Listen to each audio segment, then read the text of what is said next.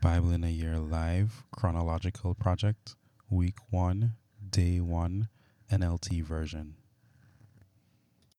In the beginning, God created the heavens and the earth.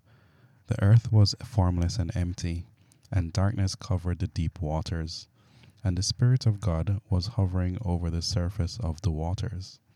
Then God said, "Let there be light," and there was light. And God saw that the light was good. Then he separated the light from the darkness. God called the light day, and the darkness night. And evening passed, and morning came, marking the first day. Then God said, "Let there be a space between the waters to separate the waters of heavens from the waters of the earth." And that is what happened. God made this space to separate the waters of the earth from the waters of the heavens. God called the space sky. And evening passed, and morning came, marking the second day. Then God said, "Let the waters beneath the sky flow together into one place, so dry ground may appear." And that is what happened. God called the dry ground land, and the waters seas, and God saw that it was good. Then God said, "Let the land sprout with vegetation, every sort of seed-bearing plant, and trees that grow seed-bearing fruit. These seeds will then produce the kinds of plants and trees from which they came." And that is what happened. The land produced vegetation, all sorts of seed-bearing plants, and trees with seed-bearing fruit. Their seeds produced plants and trees of the same kind, and God saw that it was good. And evening passed, and morning came, marking the third day. Then God said, "Let lights appear in the sky to separate the day from the night. Let them be signs to mark the seasons, days, and years. Let these lights in the sky shine down on the earth." And that is what happened. God made two great lights, the larger one to govern the day, and the smaller one to govern the night. He also made the stars. God set these lights in the sky to light the earth, to govern the day and night, and to separate the light from the darkness. And God saw that it was good. And evening passed, and morning came, marking the fourth day. Then God said, "Let the waters swarm with fish and other life. Let the skies be filled with birds of every kind." So God created sea creatures and every living thing that scurries and swarms in water, and every sort of bird, which producing offspring of the same kind. And God saw that it was good.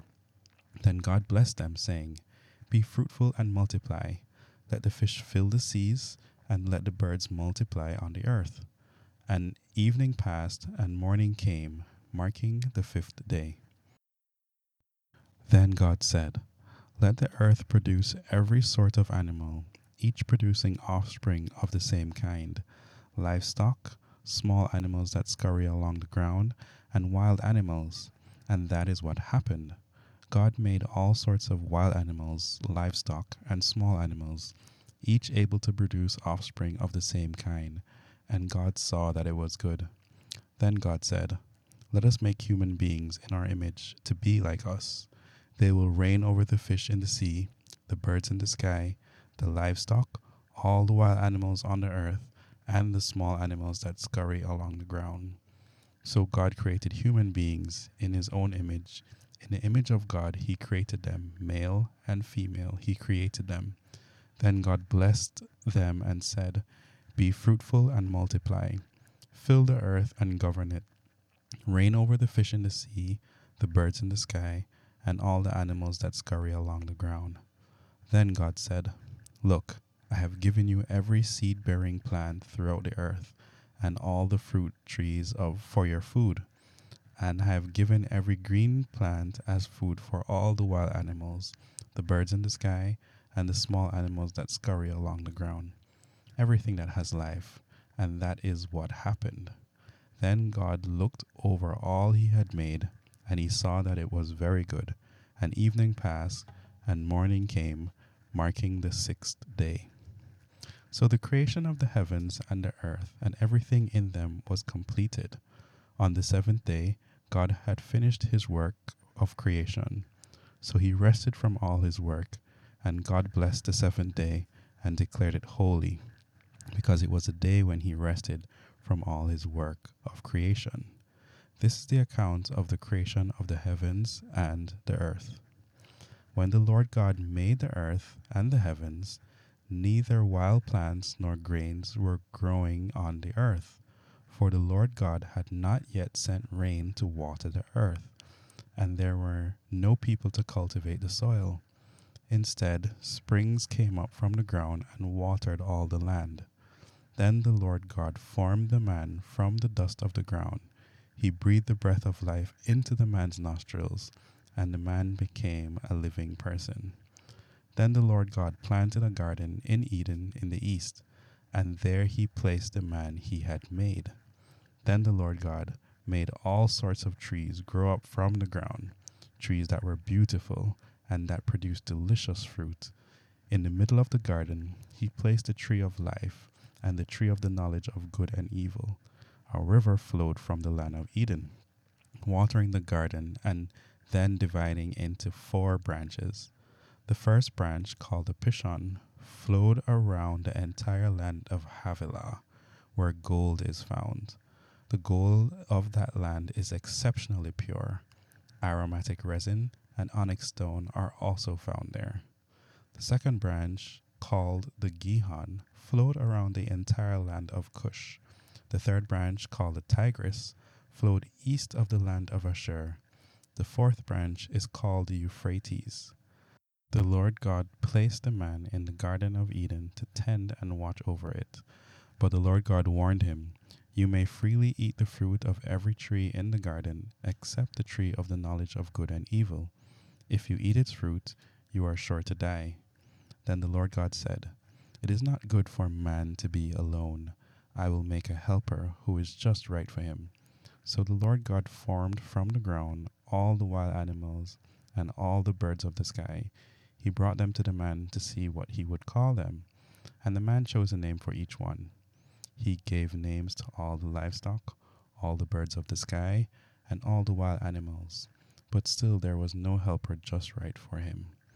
So the Lord God caused the man to fall into a deep sleep. While the man slept, the Lord God took out one of the man's ribs and closed up the opening. Then the Lord God made a woman from the rib, and he brought her to the man. At last, the man exclaimed, "This one is bone from my bone and flesh from my flesh. She will be called woman, because she was taken from man." This explains why a man leaves his father and mother and is joined to his wife, and the two are united into one. Now the man and his wife were both naked, but they felt no shame. The serpent was the shrewdest of all the wild animals the Lord God had made. One day he asked the woman, "Did God really say you must not eat the fruit from any of the trees in the garden?" "Of course we may eat fruit from the trees in the garden," the woman replied. "It's only the fruit from the tree in the middle of the garden that we are not allowed to eat. God said, 'You must not eat it or even touch it. If you do, you will die.'" "You won't die," the serpent replied to the woman. "God knows that your eyes will be open as soon as you eat it, and you will be like God, knowing both good and evil." The woman was convinced. She saw that the tree was beautiful and its fruit looked delicious, and she wanted the wisdom it would give her. So she took some of the fruit and ate it. Then she gave some to her husband, who was with her, and he ate it too. At that moment, their eyes were opened, and they suddenly felt shame at their nakedness. So they sewed fig leaves together to cover themselves. When the cool evening breezes were blowing, the man and his wife heard that the Lord God was walking about in the garden. So they hid from the Lord God among the trees. Then the Lord God called to the man, "Where are you?" He replied, "I heard you walking in the garden, so I hid. I was afraid because I was naked." "Who told you that you were naked?" the Lord God asked.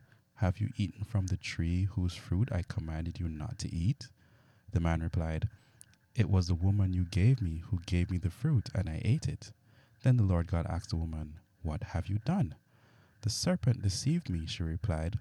"That's why I ate it." Then the Lord God said to the serpent, Because you have done this, you are cursed more than all animals, domestic and wild. You will crawl on your belly, groveling in the dust as long as you live. And I will cause hostility between you and the woman, and between your offspring and her offspring.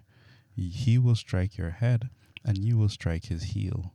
Then he said to the woman, I will sharpen the pain of your pregnancy, and in pain you will give birth, and you will desire to control your husband, but he will rule over you.